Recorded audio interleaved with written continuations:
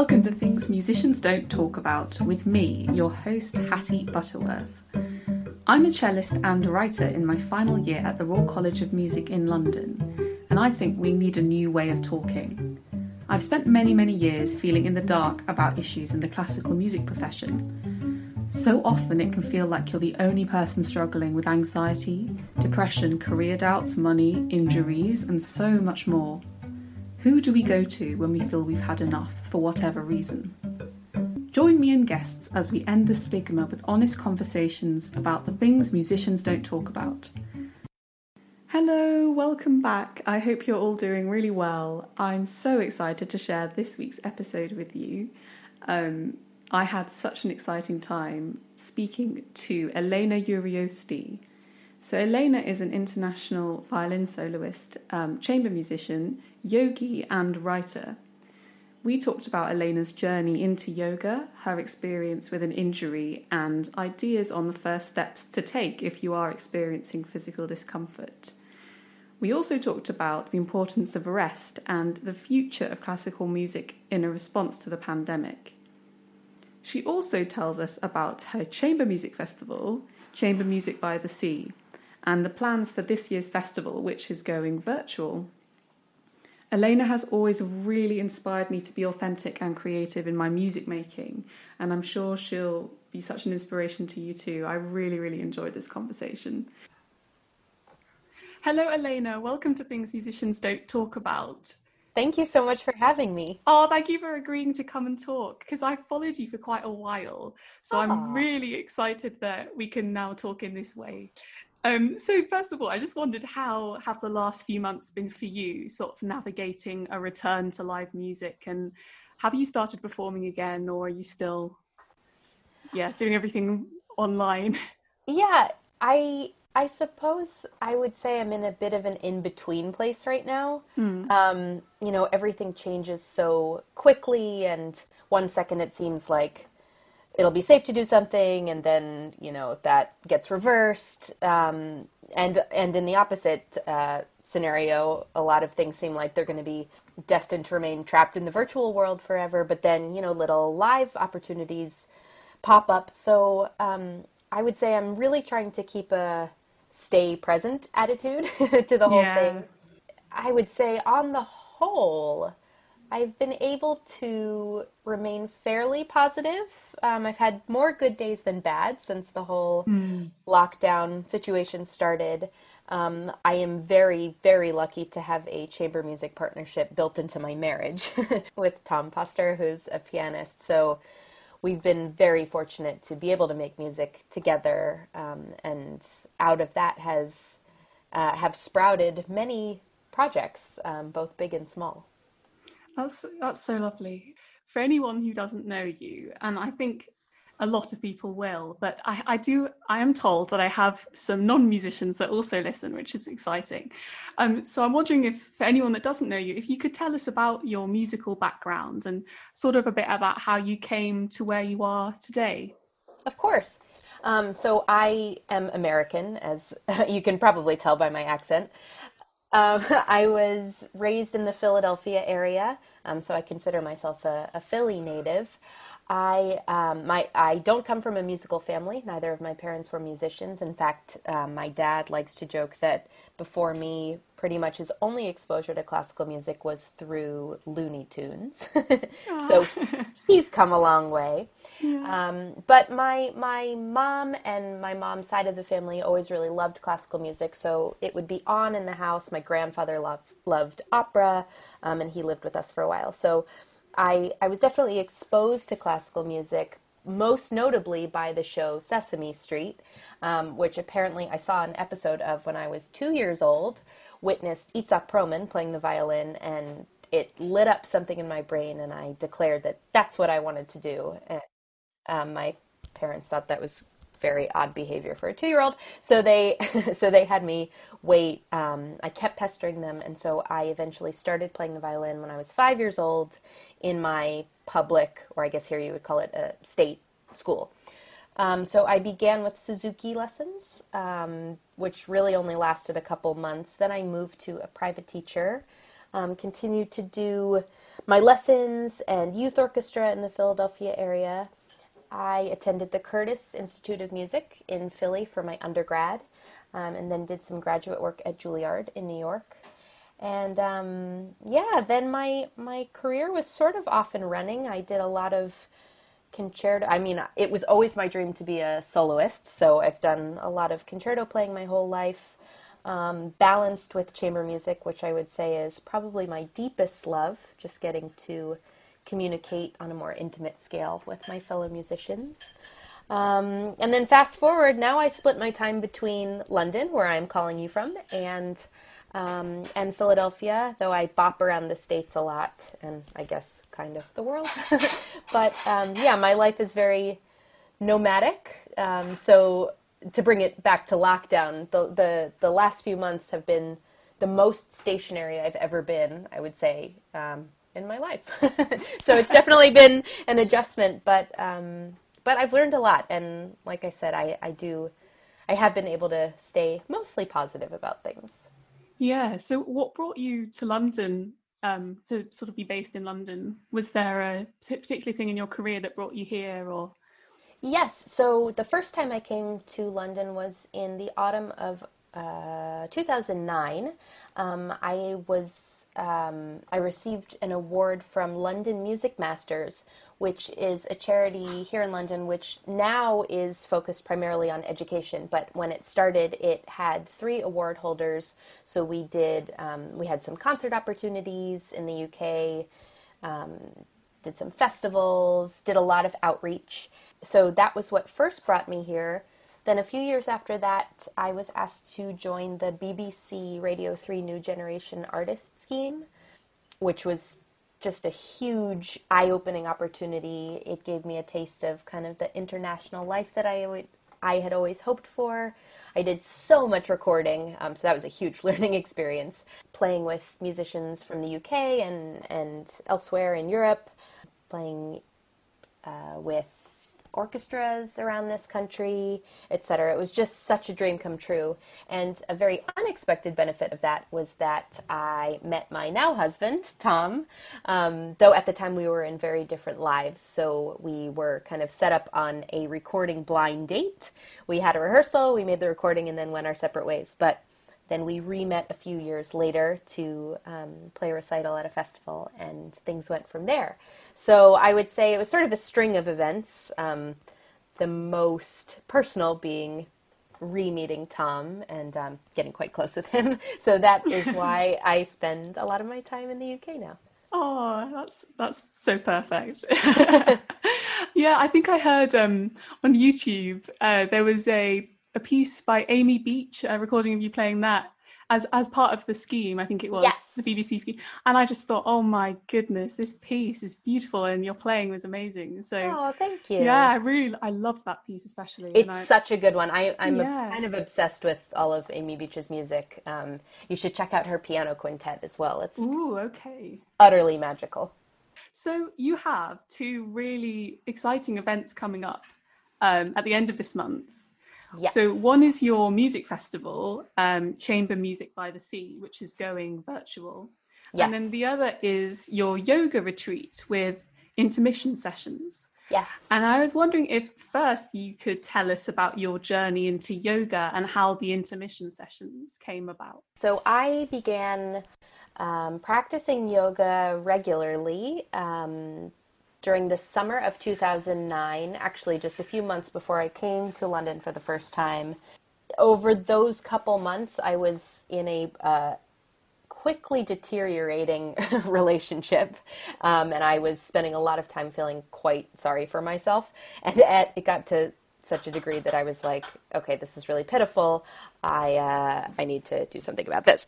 So I dragged myself to a hot yoga class and absolutely fell in love with it from the very first moment. It was the first time that I felt really strong and empowered and present in my own body.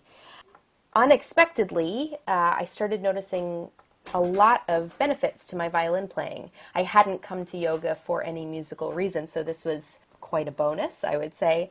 But after just a few weeks of practicing yoga regularly, I started noticing that my muscles felt a lot more limber and relaxed. My concentration was a lot more sustainable in the practice room. And even when I would go to perform, I found myself kind of managing my pre-concert anxiety with some breathing techniques that I had learned in the yoga classes. So immediately I thought, okay, like I'm onto something here. I had never felt particularly physically comfortable with the violin, but for the first time, things were kind of making sense. The violin felt like it could fit into my body rather than me having to kind of contort myself in order to play. So yeah, I got addicted real quick. And then as it so happened, one of my best friends, Melissa White, who is also a violinist, she had come to the hot yoga practice around the same time, even though we were living in two different cities. And we got to chatting, and she was having a similar revelation that the yoga was just helping her with her violin playing and music making in general, just really dramatically. And we would chat about how much we wished that we had had this sort of mindful movement practice during our formative years of training, how nice it would have been to be told to like stretch our arms and, do counter movements after we'd been practicing for hours, and to think about our feet and how we could balance our weight evenly across both sides of the body, stuff like that. And then also we talked a lot about the emotional component to yoga, how we're learning how to practice self-compassion and patience and non-judgment on the yoga mat, and various ways we could apply that to our music making. So it took a few years, but we kept brainstorming ways to share these ideas with students and colleagues, and then eventually Intermission was born. There was a time where Melissa and I were actually living together in New York. We were roommates, so we kind of had this idea over our kitchen table. And in 2017, we launched Intermission. At that time, it was only a series of retreats for professionals, kind of like artist colonies meets yoga retreats. But, you don't have to be quiet. You could make music. And a series of workshops for students at conservatories and festivals and other musical centers. Since then, we've expanded to include an app, which is now available in a lot of countries around the world. So it's free and it's for iOS. So we wanted to make some of these ideas, the intersections between yoga and music, available for as many people as possible. So yeah, that's Intermission in a very rambly nutshell. Yeah, I love what you say about feeling in the past like you had to contort yourself in order to play. And I think that is something that I have felt so frequently, that like I wished the cello felt more part of me. I always used to be quite jealous of singers who didn't have something in the way. It just sort of seemed to come out of them. And I love how you explain yoga in that way, because it really is something that can bring us into one with whatever we're doing. It doesn't have to be music. It can be any kind of activity, I think. And it's amazing that you've been able to incorporate the two things in this way. Yeah, it just like practicing yoga and listening to some really wise teachers. At some point I was just like, wow, that same exact sentence that I just heard could so perfectly be applied to playing the violin or making music on any instrument. And sort of the more I showed up to class, the more little gems I would gather and keep in mind and keep in my body when I was in the practice room with the violin. So yeah, there are so many parallels, I think, actually, between any art form or any craft. If you're open-minded, you can find a way to apply most things to most other things. So that was sort of the seed of inspiration behind Intermission. Definitely. The sort of retreat that you're hosting virtually, what is that going to look like? I mean, what kind of a program is it going to follow, and how can people get involved if they're interested? Yeah, so for the past, I guess this would have been our fourth summer, Melissa and I have run in-person retreats in Vermont, and we did one for the first time in France last September, where up to 20 musicians, professional musicians, would gather for a week, and we would do 2 yoga classes a day, have all our meals together. We'd have plenty of time to go off on our own and practice or not practice if we wanted to. We'd have kind of group excursions, hikes, and swims. And every night we would come together and have share time. Melissa and I did initially mean to give a slightly more adult sounding name to share time, but we just started saying it, and then it kind of stuck. But the idea was to really have a safe space to talk about things that aren't talked about, injury and performance anxiety and vulnerability, and just really create a place where our friends and colleagues could feel, they could say anything or experiment, play us audition repertoire or a new composition. Unfortunately, we're not able to assemble this year in person, but we thought virtual retreat would be better than nothing. So we'll still offer 2 yoga classes a day, some taught by me and Melissa, who are both certified yoga instructors, and other classes will be taught by some of our very favorite instructors in the world who are just like so knowledgeable and virtuosos of movement, if you will. So we'll have a wide range of classes.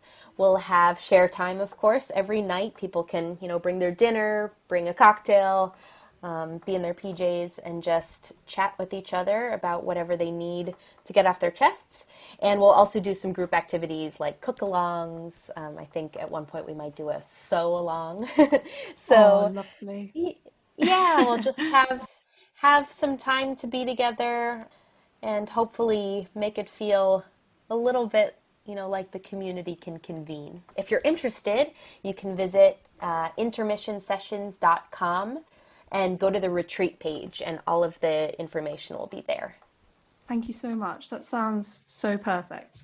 To be able to have a course that incorporates both of what I think a lot of musicians are now looking into yoga, and it's lovely that you've created a space where people can do both. And I'm really curious about your opinion on what I think is quite a sort of stigmatized aspect of classical music, which is this idea of an intermission. How do you know when you need a break, and how long maybe do you take a break for? How do you incorporate doing other things, with your yoga training and all of this? How do you see that? One of the greatest benefits to having cultivated a regular yoga practice, it's not even, increased flexibility or I can shove my body into this weird shape. It's a sense, an increased sense of awareness of how my body feels at any given time.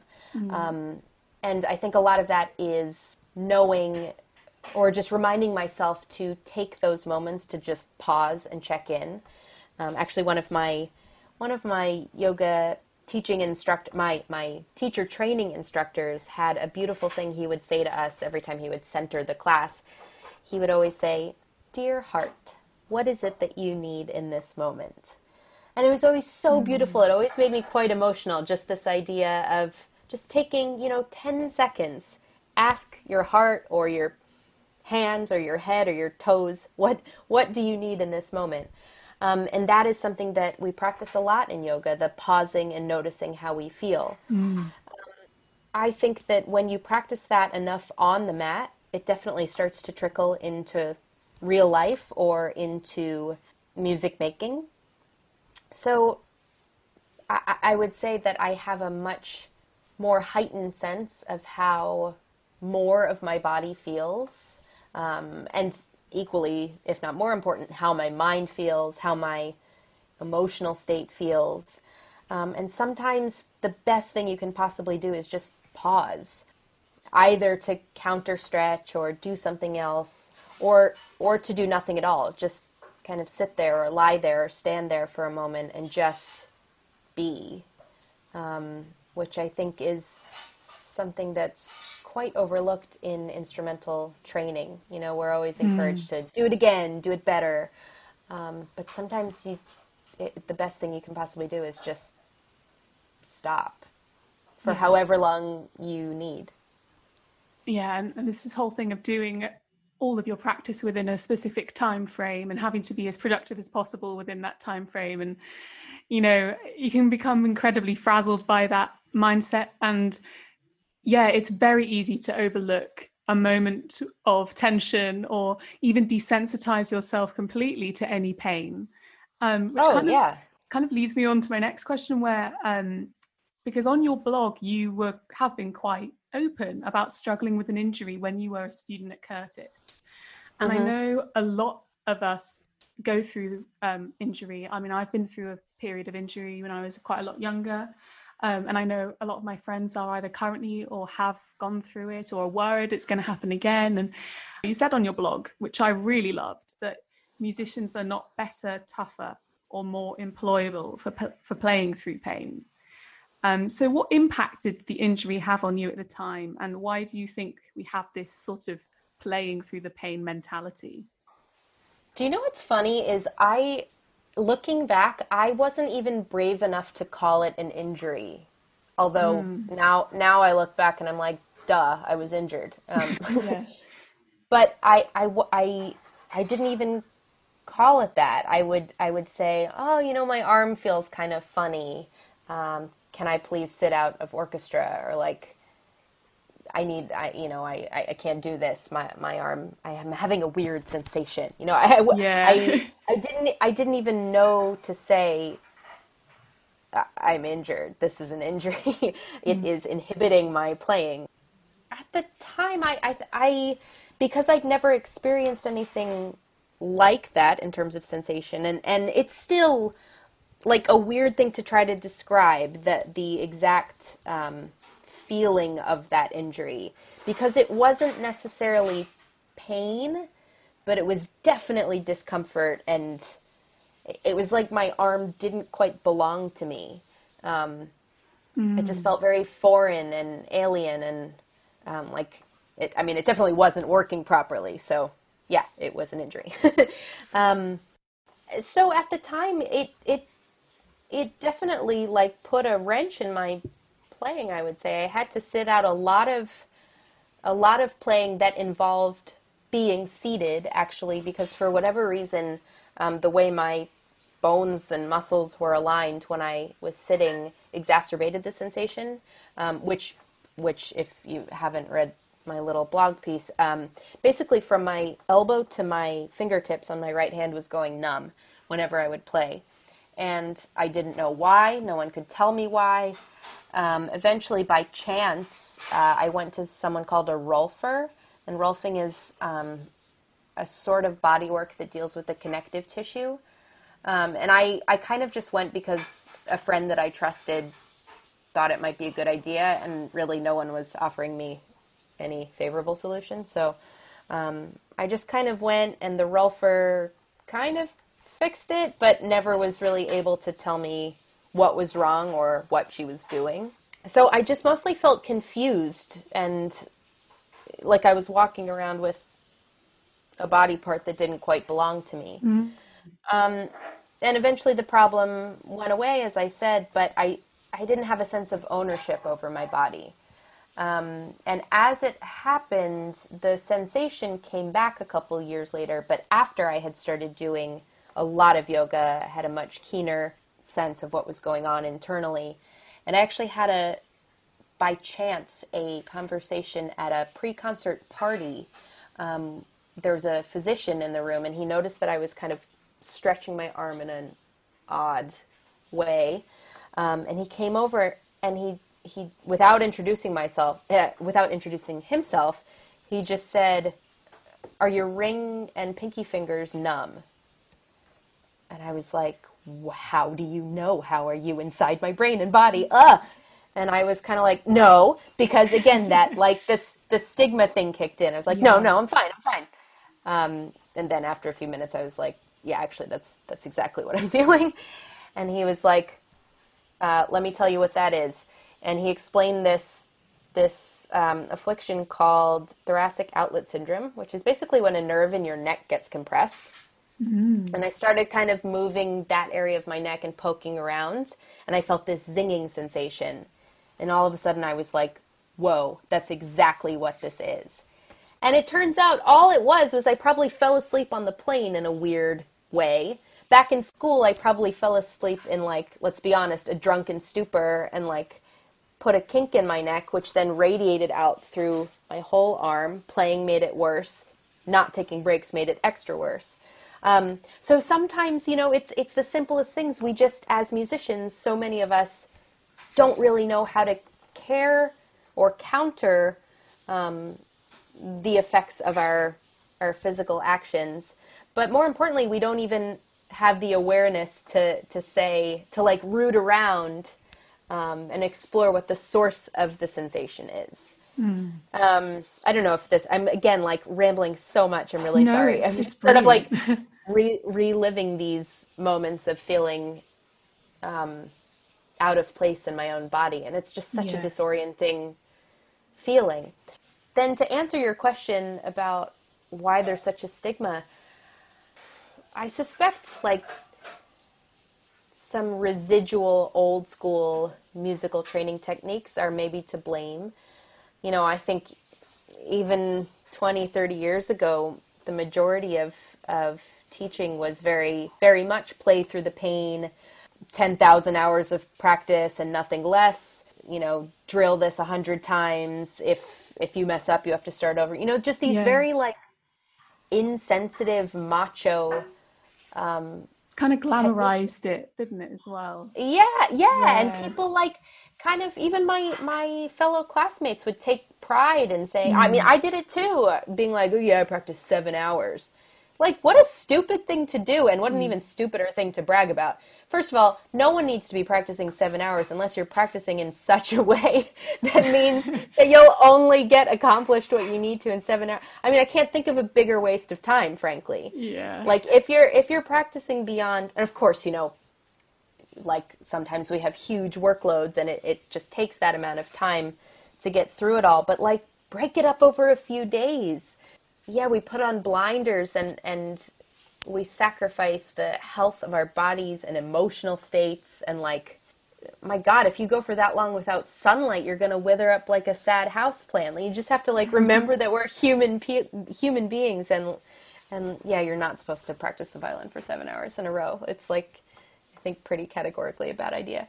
But like you said, all of these sorts of practices have been glamorized over the years, and then when I think when someone gets hurt, I think it's the lack of a safe space. Mentors and administrators, and an industry that forgets that playing music, while very emotionally fulfilling and mentally stimulating, it's a really athletic thing that we do, and we need to be caring for our bodies in the way that athletes would nurture their own. We need to rest, we need to eat well, we need to get body work, and we need to stop when it hurts. Yeah, taking pain seriously it's difficult. I mean, it's even whether it's mental or physical, people think they have to wait until the problem is so detrimental that it completely, you know what I mean? So it's like, oh, I'm only a little bit sad, I'm only a little bit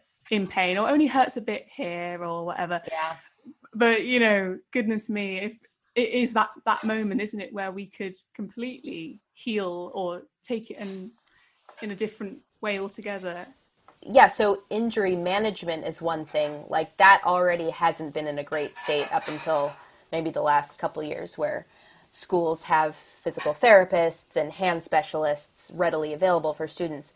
But even more important, there has been almost no, again, until the last couple of years, no attention placed on injury prevention and just basically maintenance and wellness training. Yeah, who knows, if I had been doing yoga or some other sort of mindful movement practice while I was in school, I wouldn't have allowed my arm to get to the point where it felt like, a weird, like, plastic appendage glued onto my body. I would have been like, much sooner, I would have said, something doesn't feel right. What can I do to help myself? If someone is feeling quite sort of desensitized to their body, and I think a lot of people do, or feeling in a bubble, or feeling like their arm is numb and they're not quite sure why, how would you recommend, what's the first step of trying to help yourself realize what could be going wrong? I mean, I can only tell you what I would do now with my own experience, because I think, I'm not a doctor, I'm not any sort of medical professional. So obviously I think every person should seek professional help in one way or another, whether it's through body work or talking to their doctor or seeing a physical therapist. But for myself, first I would take at least 2 or 3 days off from the instrument. I would just put it down and see if the problem corrected itself, because a lot of times it's just being overworked, exhaustion, maybe being dehydrated, and just, playing an instrument is a really weird thing that we do with our bodies. It's very asymmetrical. It brings us out of our optimal alignment. So just like trying to spend 2 or 3 days standing well, sitting well, lying down well, resting, and just noticing whether anything relaxes back into place. That's probably what I would do first. It sounds very indulgent, but I would probably get a massage, because a lot of time, a really good one with someone who knows what they're doing. Okay. Because a lot of time it's simply that our muscles have knotted up around a problem area and are making what starts off as a slight sense of discomfort so much worse, just because the body is trying to compensate. So, things get tight, things get achy. We have knots, our fascia gets bunched in weird areas in the body. So that would be my next step. And then if something still really wasn't right, I would also probably be doing a lot of yoga, really gentle, moving slowly, avoiding any sensations that exacerbated the problem area, but just trying to move some energy. I don't mean like airy-fairy energy, but like move tension or sensation around the body, just to try and break it up or dispel it a little bit. And more often than not, when I do those things, any kind of built up yuckiness that's going on in the body tends to resolve itself. Just because I'm looking at things with a clear head, a different perspective, more relaxed muscles.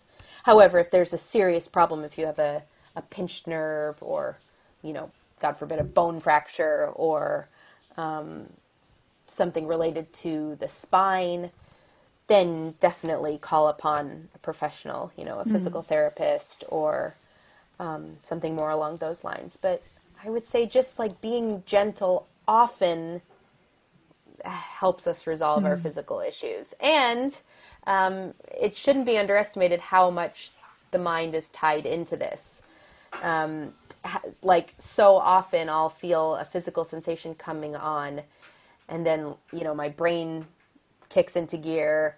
It starts spiraling. Oh my gosh, what if I have to take 3 months off? Yeah. And the pain gets worse, then my brain gets worse. And the cycle can start in the opposite direction also.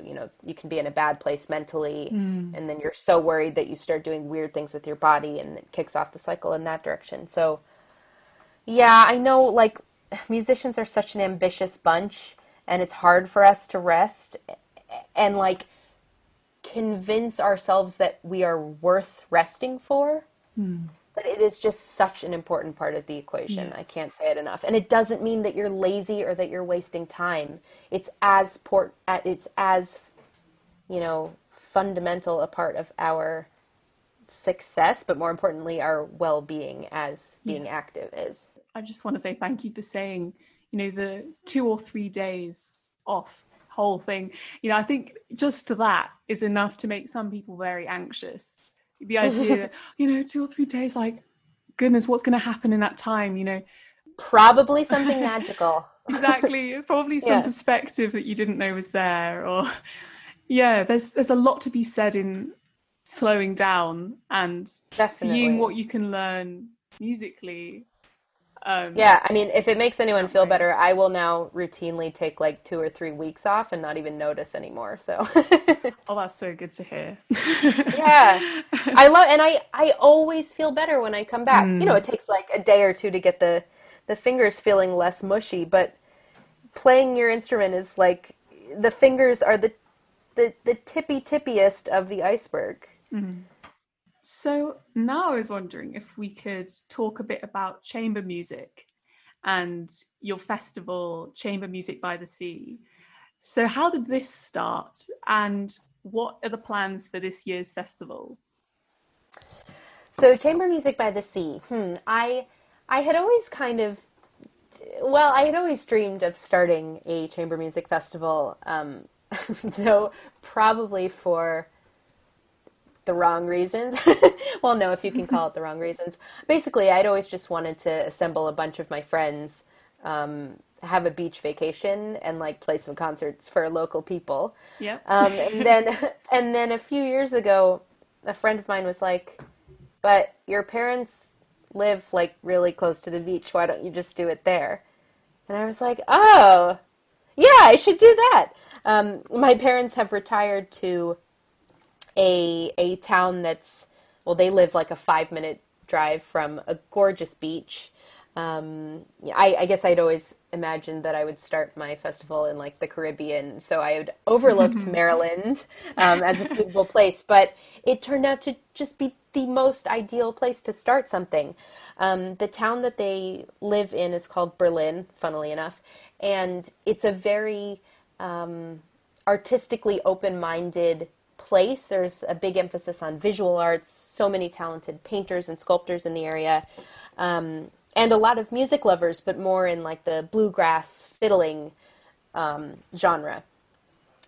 So the first year it started in 2016, kind of just took a chance. We put on 2 concerts, one in a house and one at a church, and a whole lot of people showed up and really seemed to like it. A lot of people who had never been to a classical music concert before, but were really surprised by how fun and like unstuffy it was, which was one of my top priorities, just kind of not making it boring and serious. And so it just kind of took off from there. So this would have been our 5th summer of presenting an in-person festival. And for a long time, I was convinced that we would be able to make some sort of in-person festival work, but COVID numbers are sadly rising in that area because it is so near to various popular beach towns. So we just determined it wouldn't be safe. We were going to try and figure something out for online. So this year we will have a total of 4 concerts. 3 of them will be ticketed over Zoom. Those events will consist of pre-recorded performances submitted by all the musicians who were initially planning to come to Maryland in person, but in different formations than we had originally hoped for, but still like incredible musical submissions from some of my very favorite artists. And then in between all of those performances, we'll have some chat. The musicians will all be on Zoom with the audience talking about what they're going to play. I'll ask them, some questions about themselves. So it will hopefully be quite interactive and as close to an in-person concert experience as we can manage. The audience will all be able to see each other and say hi and chat. There will be like a bar before each concert. So I'm hoping it'll be really fun and bring a sense of community. And we'll have a live family concert broadcast over YouTube and Facebook. I'll be leading a Yoga for Musicians workshop on Zoom, also free, and anyone can join. So hopefully it'll be a fun week, if not exactly what we'd pictured when we started planning for this year. It sounds really exciting. So in a normal festival, would you also lead a yoga class? Is that something that you do as part of that as well? Yes. Or... Okay. So there's been an educational element to each year of the festival where I've worked with some young violinists in the area. They'll play for me.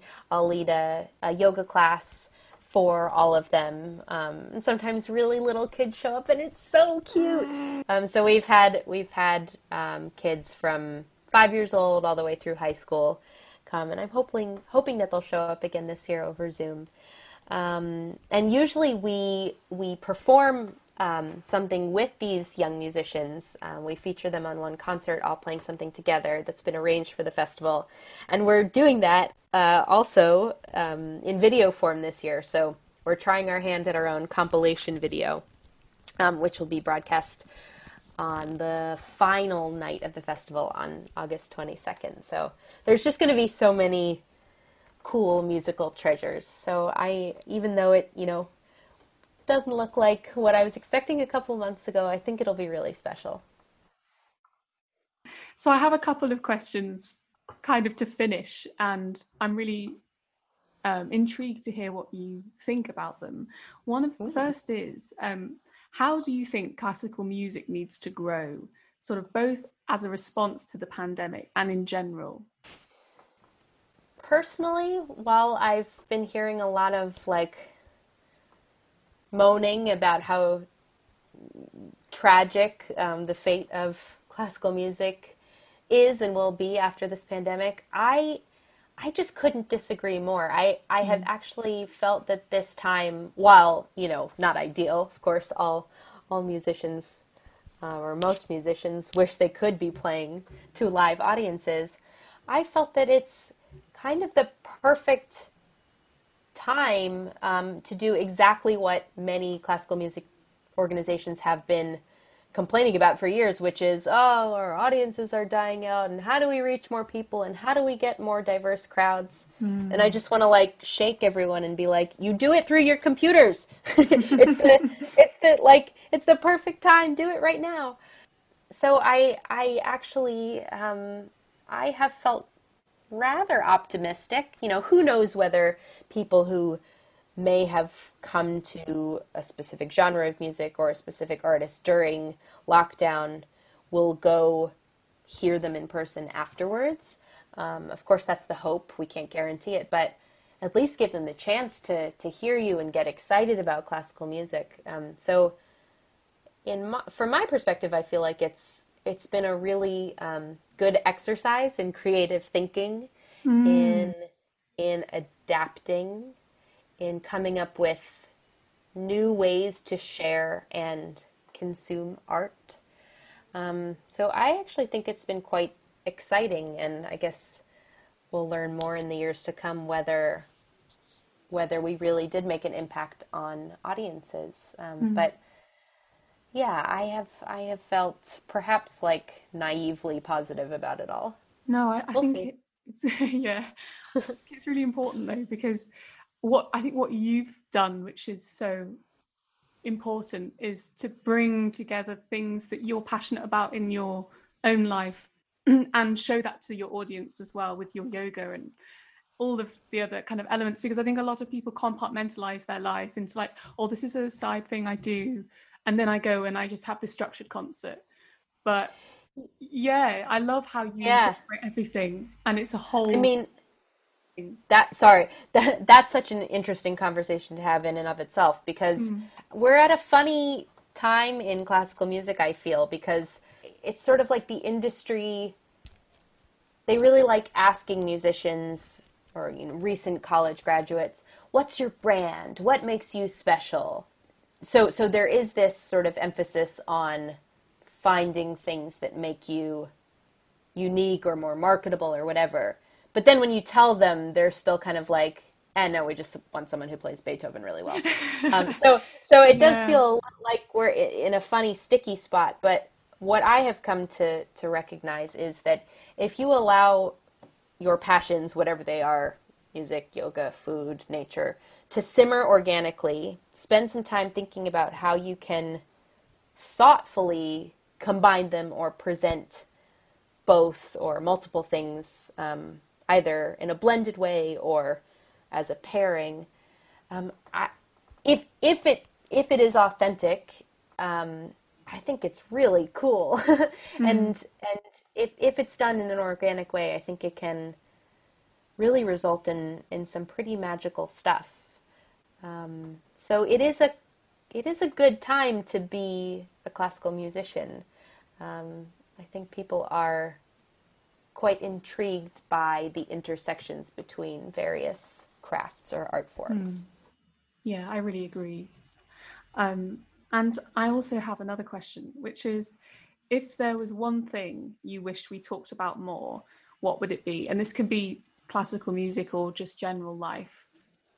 If there was one thing you wish we talked about more, Like you and I, or just we, like a general we? just a general we, yeah, in any sense, what do you think needs to be talked about? I think on a personal level, I know I've just really come to appreciate musicians who are not afraid to be vulnerable, both on stage and off. I think that the classical music profession in general has become quite glossy. People are expected to, do these crazy tours and practice 7 hours and never miss a note, because what people are actually getting used to hearing is perfectly engineered recordings. So there's the expectation that they'll walk up on stage and play a live performance exactly like that. And then on top of it, they have to be like really hot in their photos. So it's just all Yeah. gotten very, very shiny. And making music is hard, and it requires so much physical, mental, emotional, familial sacrifice. And it doesn't always go down well when people express that, I think people still think like, oh, playing music, how cute, how charming, like how lucky you are to do something you love. And like, yeah, we are very lucky to do something we love, but it's really fucking hard. Sorry, I hope I'm allowed to say that. Um, No, and yeah. and I personally really appreciate it when people share that side of themselves. It's like quite a bizarre thing to commit your life to going on stage in front of hundreds of people and like pouring your heart out, Yeah. while not missing a note and wearing really nice shoes. It's very bizarre, and any chance we have to kind of let people know actually this is all that goes into it, I really appreciate. Yeah. Is the glossiness, do you think, because we're scared to be authentic and we're scared of what the audience might think, or is it a different reason? Why has it become a bit like that? I mean, I think we live in an age where people like things to look pretty, and I think social media plays a big part in it. Most people spend a lot of time curating the happiest, shiniest facets of themselves or versions of themselves. And this isn't to say that we should all go around complaining all the time. I think there are graceful ways of being truthful. Yeah, I really agree.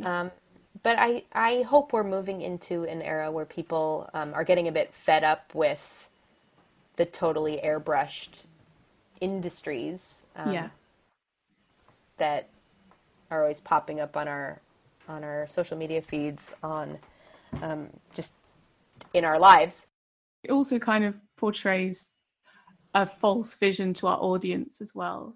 Because Yeah. I like to say, I mean, every person has their own story and has their own vulnerability. And, the our fear of being vulnerable, I suppose, almost like it means that we diminish them as well.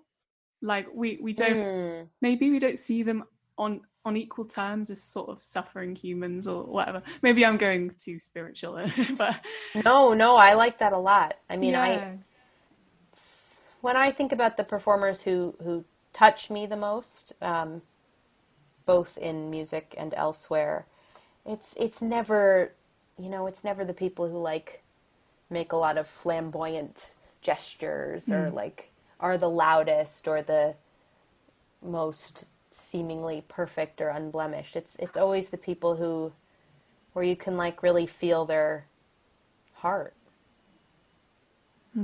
Yeah. Yeah. Well, that's just a lovely place to end, I think. Well, thank you so much for talking to us. It's You're been welcome.